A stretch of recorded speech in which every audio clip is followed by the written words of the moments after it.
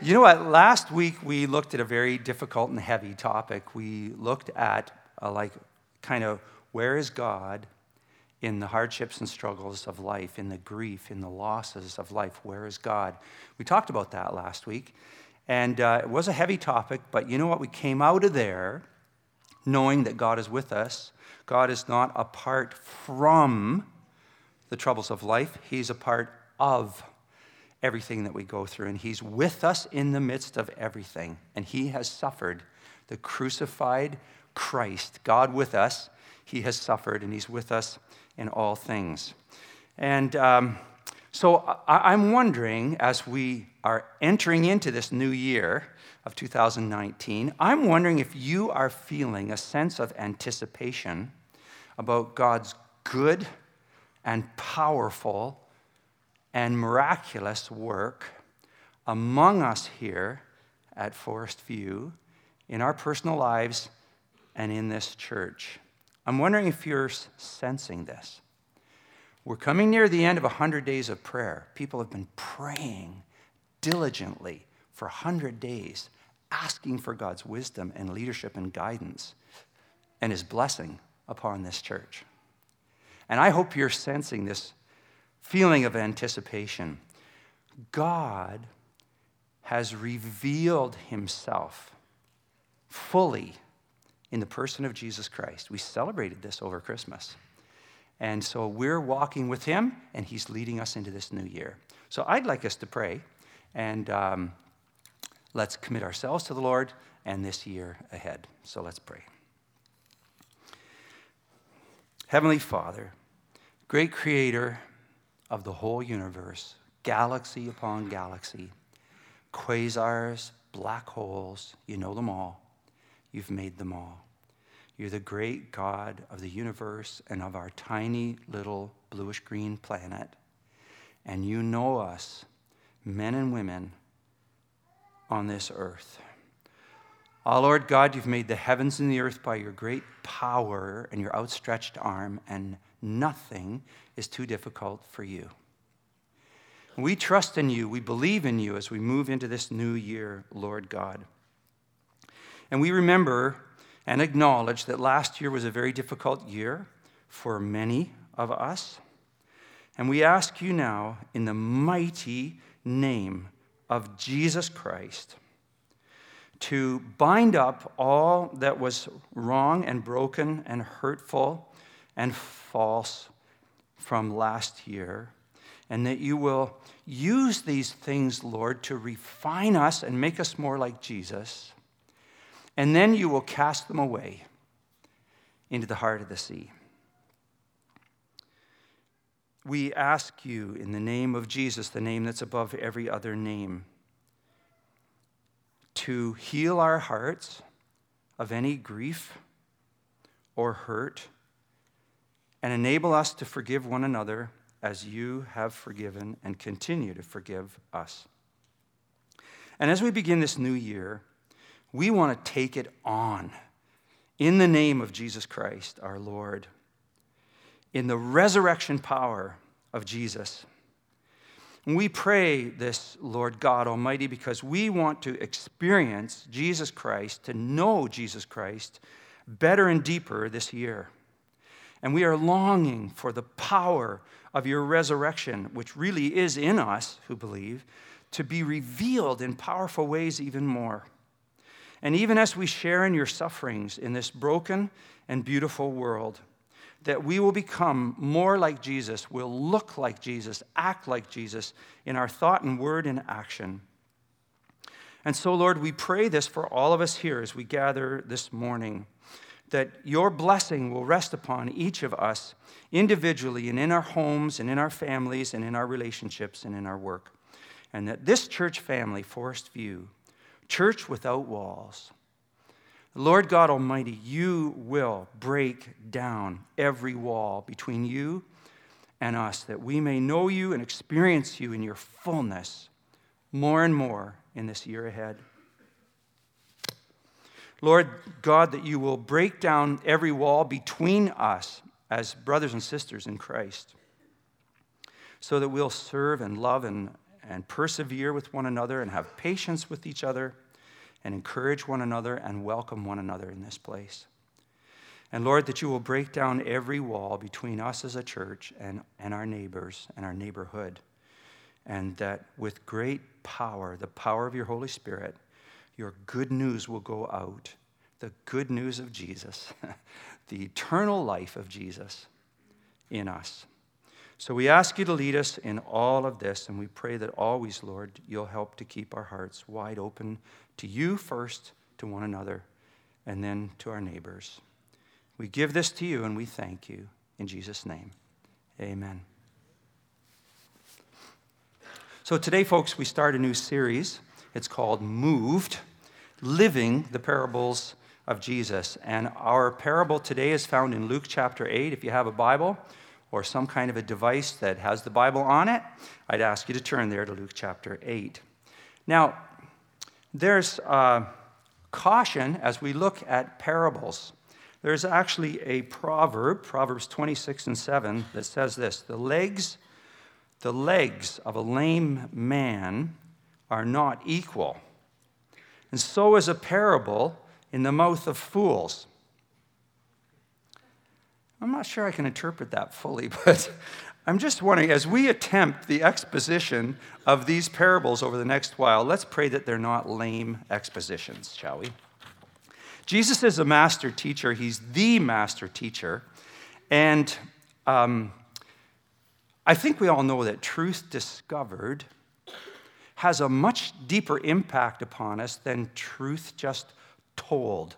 And that's actually one of the weaknesses of sermons like this, right? There's a lot of talking from up front. But truth discovered, when we have to work for something and discover it ourselves, it seems to have a lot more meaning to us in terms of the application to our lives. So why would Jesus speak in parables then? Because some of those things are kind of covered and hard to understand. Well, two reasons. Jesus spoke in parables, first of all, to reveal the mysteries of the kingdom of God to those who were receptive, who had hearts wide open. He wanted to reveal everything to them. But secondly, he spoke in parables to conceal the mysteries of the kingdom of God to those who were unreceptive. So his desire was that he would speak something out and we would investigate and ask questions and chase after it if we were actually interested. So, parable, literally, that word means to place something beside. So these parables are, he's placing a spiritual truth alongside a story that we can all understand from from nature, and that's exactly what it is this week when we read this thing about the seeds and the soil. So one other thing about Jesus, the master teacher, is this, that his goal was not to transfer information. Jesus' goal was to go for transformation of life. His goal was not to give facts and knowledge about God and spiritual truth, but his goal, his end goal, was life change, that this knowledge and the facts and everything else would end up in changes in our lives.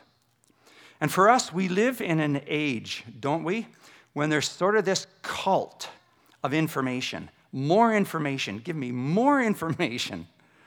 You just think about it for a minute. Google, Alexa, Siri, Bing, DuckDuckGo. Give me information, right? We love new information, or information that's presented in new and clever ways. But the big question is this: do we need more information if we're not really using the stuff that we already have? If it's not changing our lives or making it any better? And so Jesus, with this same kind of thought, comes to us with parables and says, chase these things down and then use them. Let them change the way we live. He's not giving us more information. He's asking us to search it out, to dig deeper, to ask questions. Seek and you will find. So Jesus' parables then move us to action. God is very clear that he desires women and men who not only know the truth, but live it out. Be doers of the word and not hearers only. So I'd like to read to you this morning. We're not going to put it up on the screen. This is a Bible. I'm going to read to you from the Bible, hard copy here, if you don't mind. Luke chapter 8. So just listen to me. I think you probably know a lot of this. Here we go. Luke chapter 8, verse 1. After this, Jesus traveled about from one town and village to another, proclaiming the good news of the kingdom of God. The 12 were with him, the disciples, and also some women who had been cured of evil spirits and diseases. Mary, called Magdalene, from whom 7 demons had come out. Joanna, the wife of Chuza, who was the manager of Herod's household. Susanna, and many other women. These women were helping to support them out of their own means. Did you hear that? These women are traveling on with Jesus and the disciples, and they're helping to support. They're probably giving money and lots of other stuff. While a large crowd was gathering and people were coming to Jesus from town after town, so you get the picture that this is like a big group of people, Jesus told this parable. A farmer went out to sow his seed. As he was scattering the seed, some fell along the path. It was trampled on, and the birds of the air ate it up. Soil number 1. Some fell on rock, and when it came up, the plants withered because they had no moisture. Soil number 2. Other seed fell among thorns, which grew up with it and choked the plants. Soil number 3. And still other seed fell on good soil. It came up and yielded a crop 100 times more than was sown. That's an incredible harvest, by the way. When he said this, he called out, "He who has ears to hear, she who has ears to hear, let them hear." And his disciples asked him what this parable meant. And he said, "The knowledge of the secrets of the kingdom of God, the mysteries of the kingdom of God, has been given to you."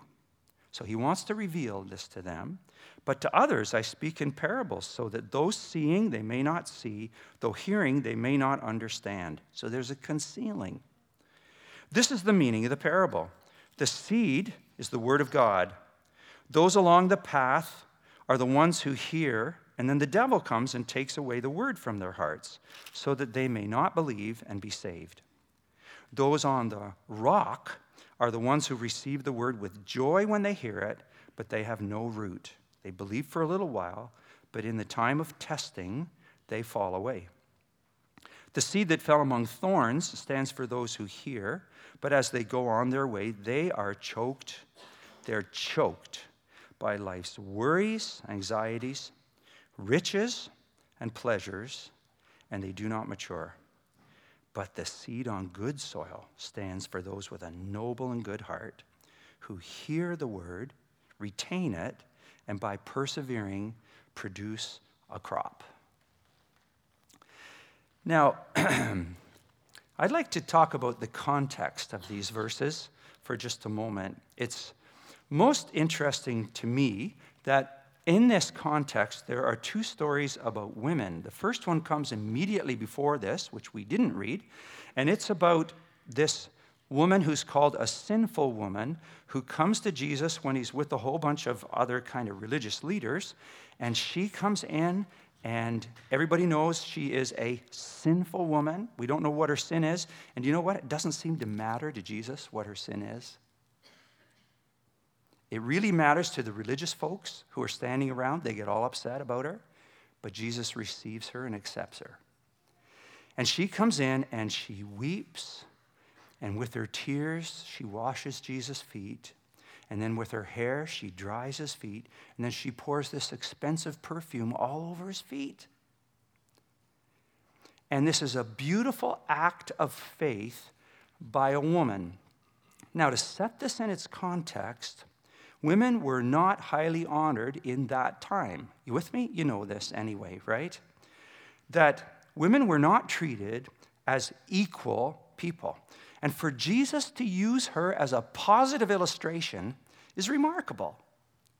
And so we see as we move into our story from today, there are these three women that we just read, Mary Magdalene, from whom 7 demons had been cast out. So her life was a mess before, but now she's following Jesus. And there's this second woman, Joanna, whose husband is Chuza, who is the manager of King Herod's household. King Herod runs the whole country. This guy's a big top dog, and his wife is going around with Jesus helping to support. And there's Susanna and a whole bunch of other women, so the scripture says, who are supporting Jesus in his ministry. Jesus uses women then who were not really esteemed in society, and he esteems them greatly by mentioning them as being these perfect examples of people who not only believe or hear, but actually do something about it. That they hear and they do. They hear and they obey. They actually follow. Remarkable. And these are perfect examples of the parable that we've just read. Because Jesus is calling on us to do exactly what these women have done, and that is to hear and to act upon it. Jesus uses these women as illustrations here because he's overturning everything anyway, and he's making them right. So the parable then, very quickly, there are 4 soils, and I've sort of taken some of the key words from here, and you can see them up here as we go. First soil is this path, and the seed falls on there. Now they hear, and what you'll notice that every one of these kinds of people hear about Jesus and his words. So they hear, and then the devil comes along and takes away the truth, so they can't believe, they can't follow, and they can't act upon the truth that they were given. Now, in 2019, if you start talking about the devil, unless you've been watching, a series of movies that have been going on in the theaters lately, you probably get a smirk from people in our culture, right? But Jesus is very clear. There's a spiritual battle going on for the hearts and souls and spirits of men and women. And I tend to go with Jesus on stuff. There really is a spiritual battle. There really is an enemy who wants to blind the eyes and shut down the hearts and harden the hearts of people in our world. That's why we pray, and that's why we've been doing this 100 days of prayer. That's why people were upstairs this morning praying for us gathering here together today. That God will break through and open our eyes and reveal what we need to see. So we pray, we're alert to his lies, because Satan always, that's his MO, right? His method of operating is he just lies. He tells lies all the time. And the truth of Jesus Christ counteracts his lies. So the second kind of soil is the one that, the seed falls in the rocks. They also hear, and they receive the word for a little while, but when tough times come, times of testing, we don't know exactly what they are, but maybe tough circumstances. Maybe they were promised a kind of false bill of goods when they believed. They said, you know what, you just believe Jesus, just ask him into your life, and everything's going to go rosy for you, and you get the ticket to heaven, and it's just going to be easy. Maybe that's what they were told, I don't know. Maybe it's mocking and laughter of their friends at school or of their family members or a neighbor or something. Say, you believe in Jesus? What? You're following Jesus? Maybe it's that kind of stuff, I don't know. But anyway, they do not end up acting on the truth that they have, and they fall away. Third kind of soil is the seed falls in the thorns. They also hear, but then they're choked by the stuff of, really the stuff of life, isn't it? By worries, anxieties. Oh man, in North America, there are so many anxieties, aren't there? But we have it so easy here compared to most everywhere else in the world. And sometimes those anxieties and things can lead us away from God instead of cause us to call out to him. So anxieties, the Lord can meet us in our anxieties, but sometimes anxieties distract. And then there's this love of riches that's in here as well. This idea that, isn't our whole culture built upon this? more, get more money so we can buy more stuff. The love of riches. What a distraction. And the last thing is pleasures. The Greek word here is the one from which we get our term hedonism. That this is all about me and entertain me, give me pleasure. This is what life is all about. And we can get sucked into this because our culture is just kind of built on this kind of stuff. And so falling among the thorns then, in the end, because of worries, the love of riches, and the love of pleasure, these people don't end up acting upon the truth of Jesus and his truth. But then there's the good soil, the final soil, and these are people who hear, and their hearts are wide open to God. What a beautiful picture. Hearts wide open to God, have a good and noble heart. They hear, and are they going to quit? They're not going to quit. They hear and act. Persistent hearing. It's the kind of hearing that leads to action and that leads to abundant fruit in the lives of these people. All of these people hear, but not all are moved to action and obedience to the Lord God of the universe.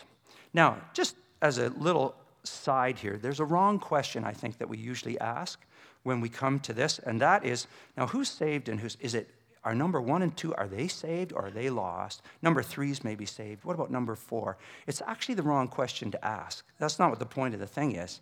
Otherwise, Jesus would have cleared it up. He left it ambiguous, and we're going to leave it ambiguous. So let's move on, okay? It brings us then to the fact that Jesus is really giving us a warning that there are so many, many, many things that can distract us and get in the way of following Jesus and his words. Our lives can become distracted and cluttered, and stuff can actually take over our life and displace the fruitful working of the Lord Jesus Christ and his truth and his Holy Spirit in our lives. Now, these distractions, maybe yours was not in this list. Maybe it's not anxiety or worries. Maybe it's not the love of riches. Maybe it's not the love of pleasure. Maybe it's not times of testing. Maybe those aren't the things that impede you or distract you. Maybe yours is an addiction. An addiction to a substance or a habit or a relationship that you know is not good for you. Or maybe it's just the struggle of unanswered prayer when you've prayed and prayed and prayed and just, where's the answer to this prayer? I give up.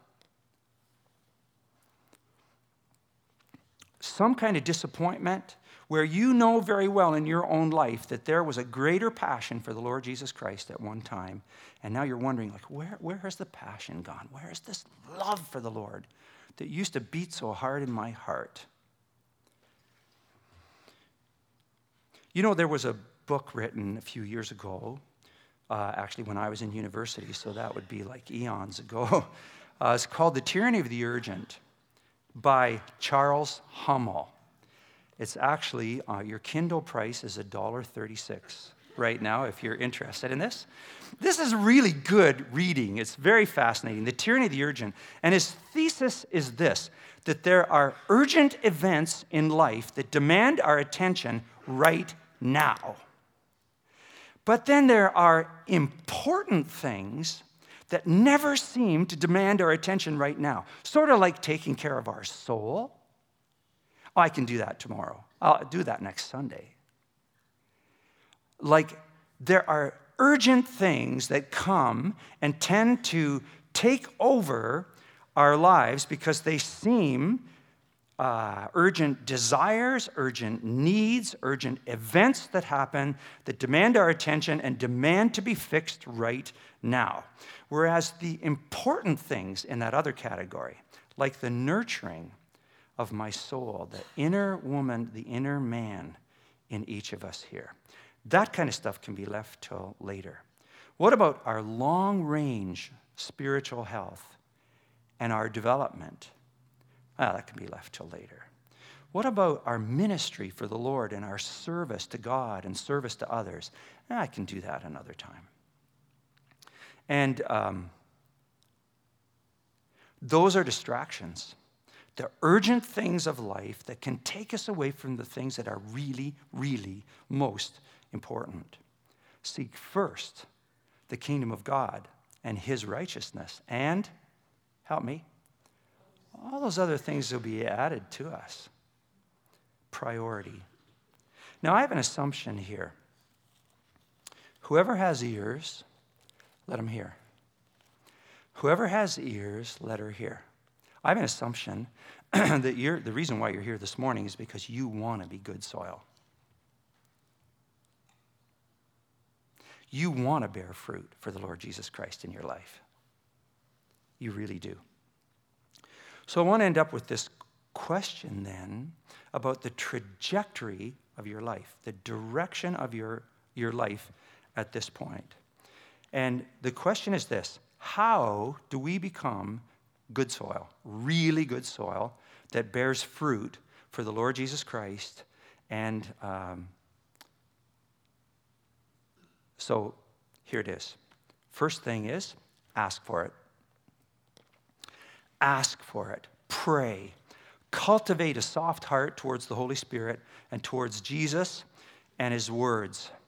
You know, Matthew 7, we used to sing this song, you know, at the end of the Sermon on the Mount. The wise man built his house upon the rock. You remember that song? Maybe some of you do. It's very repetitive. The wise man built his house upon the rock.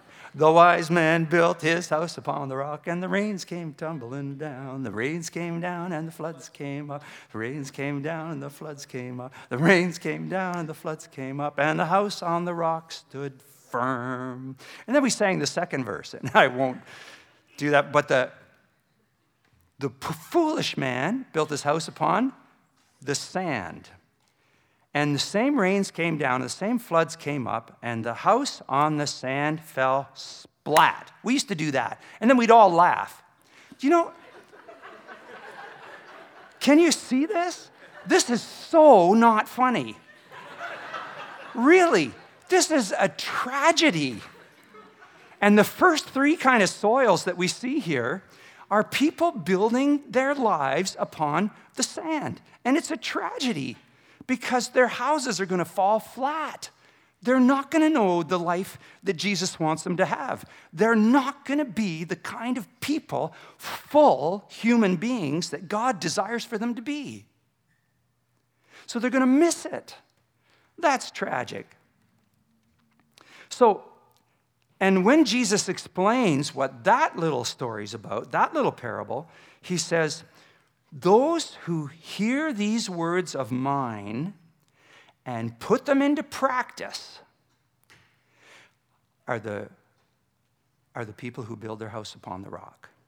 And those who hear these words of mine and do not put them into practice, that's the person who builds his house upon the sand. This is all about Jesus and his words, about building our lives upon him. So we ask then for this. We come to him. We ask that we'll have a soft heart cultivated in us to follow Jesus and his words. The second thing is we really want to encourage this heart in others as well. Hebrews 3:13, I love this verse. Let us encourage one another daily. We say, Lord, every day? Like every day we're supposed to be doing this kind of thing? Yeah. Let us encourage one another daily, as long as it's called today, so that none of you may be hardened by sin's deceitfulness. You know, the garbage that comes at us day after day has this hardening effect on our lives and upon our hearts. And so we need the encouragement and strength of other people in our life. This was never a Lone Ranger thing to be a Christian, right? It's always meant to be this communal thing where we're helping, encouraging, serving, urging one another on in the Christian life. So part of our role then is to encourage other Christians and I think that's what CovComs are all about here. When I first came to this church, I heard people saying, CovComs. I said, what on earth is a CovCom? It's a covenant community. It's where people gather together and they make a covenant, a sacred promise to one another. I'm going to help you grow in the Lord. We're going to be that kind of friend to each other. And those will be refreshed and started up actually very soon. The third and fourth thing kind of go together here. And that is, how do we get this kind of heart to be good fruit and bear good fruit for the Lord? The third thing is that there are certain spiritual practices, and some of them are inner practices, and some of them are out. Inner practices are the ones that keep our heart wide open to the Lord Jesus Christ, like reading the Bible, like prayer, like gathering together for worship like this, like having Christian friends who are going to encourage us and challenge us and keep us going on the right path, on the Lord's path. These are the inner things that build us up. But then there are other outer spiritual practices that if the inner stuff is about keeping our heart wide open, then the outer stuff is about having our eyes wide open to the people around us, being spiritually alert. Sort of like we wake up in the morning, Lord, where are you in my day today? I want to see you as I walk through this day. And as we care for the needs of others, as often as you do it unto the least of these, you do it unto me, Jesus said. As we really care for the needs of other people, we find Jesus at work in our circumstances. As we offer hospitality to others, and that's not entertaining. It's hospitality of getting together with people, welcoming people, enjoying time with people. We find Christ there. As we live a life of generosity, as we're ambassadors for peace, as we become people of peace and reconciliation in our world, we find Jesus there in these places. And this is where we have God sightings, where we see God at work. Inner practices and outer practices. And here's the final point. Conscious, intentional decision where we make a decision that we say we're intending to be the trajectory of our life moving on. You know, New Year's resolutions are often big things that we begin, right? And then gradually they taper down and we kind of lose them. But this kind of a spiritual resolution starts small, and as we follow Christ in this, it gets bigger and bigger and bigger and more influential in our lives, more fruitful in our lives. It's this thing, this decision, oh God, Father, Son, and Holy Spirit, I long for more of you. I long for your fruitful influence in my life, for your seeds of truth, Jesus, and your word to come into my heart more and more and to transform me and to change me and the way I live. As the deer pants for the water brooks, so my soul longs for you, O God, thirsting after the living God. I want to be good soil. Do you want to be good soil? Like fruitful for the Lord in this year ahead. So I'm going to actually ask you to do something physical this morning. If this is in your heart, and you sense the Holy Spirit speaking to you this morning and say, you know what, this is my desire for you, that you will be more fruitful than ever before this year, that you'll let the seeds of God's truth come into your life more and more and bear abundant, lovely, wonderful fruit in your relationships, in your home, in your workplace. If this is your heart this morning, I'm going to ask you to come to the front and to kneel here and to have a time of prayer and just mark this. 2019, I want more of Christ and the seed of his word in my life to grow up and to bear good fruit, abundant fruit, eternal fruit for the glory of God. And some of you may say, well, you're not going to coerce me to go up to the front and kneel down up there.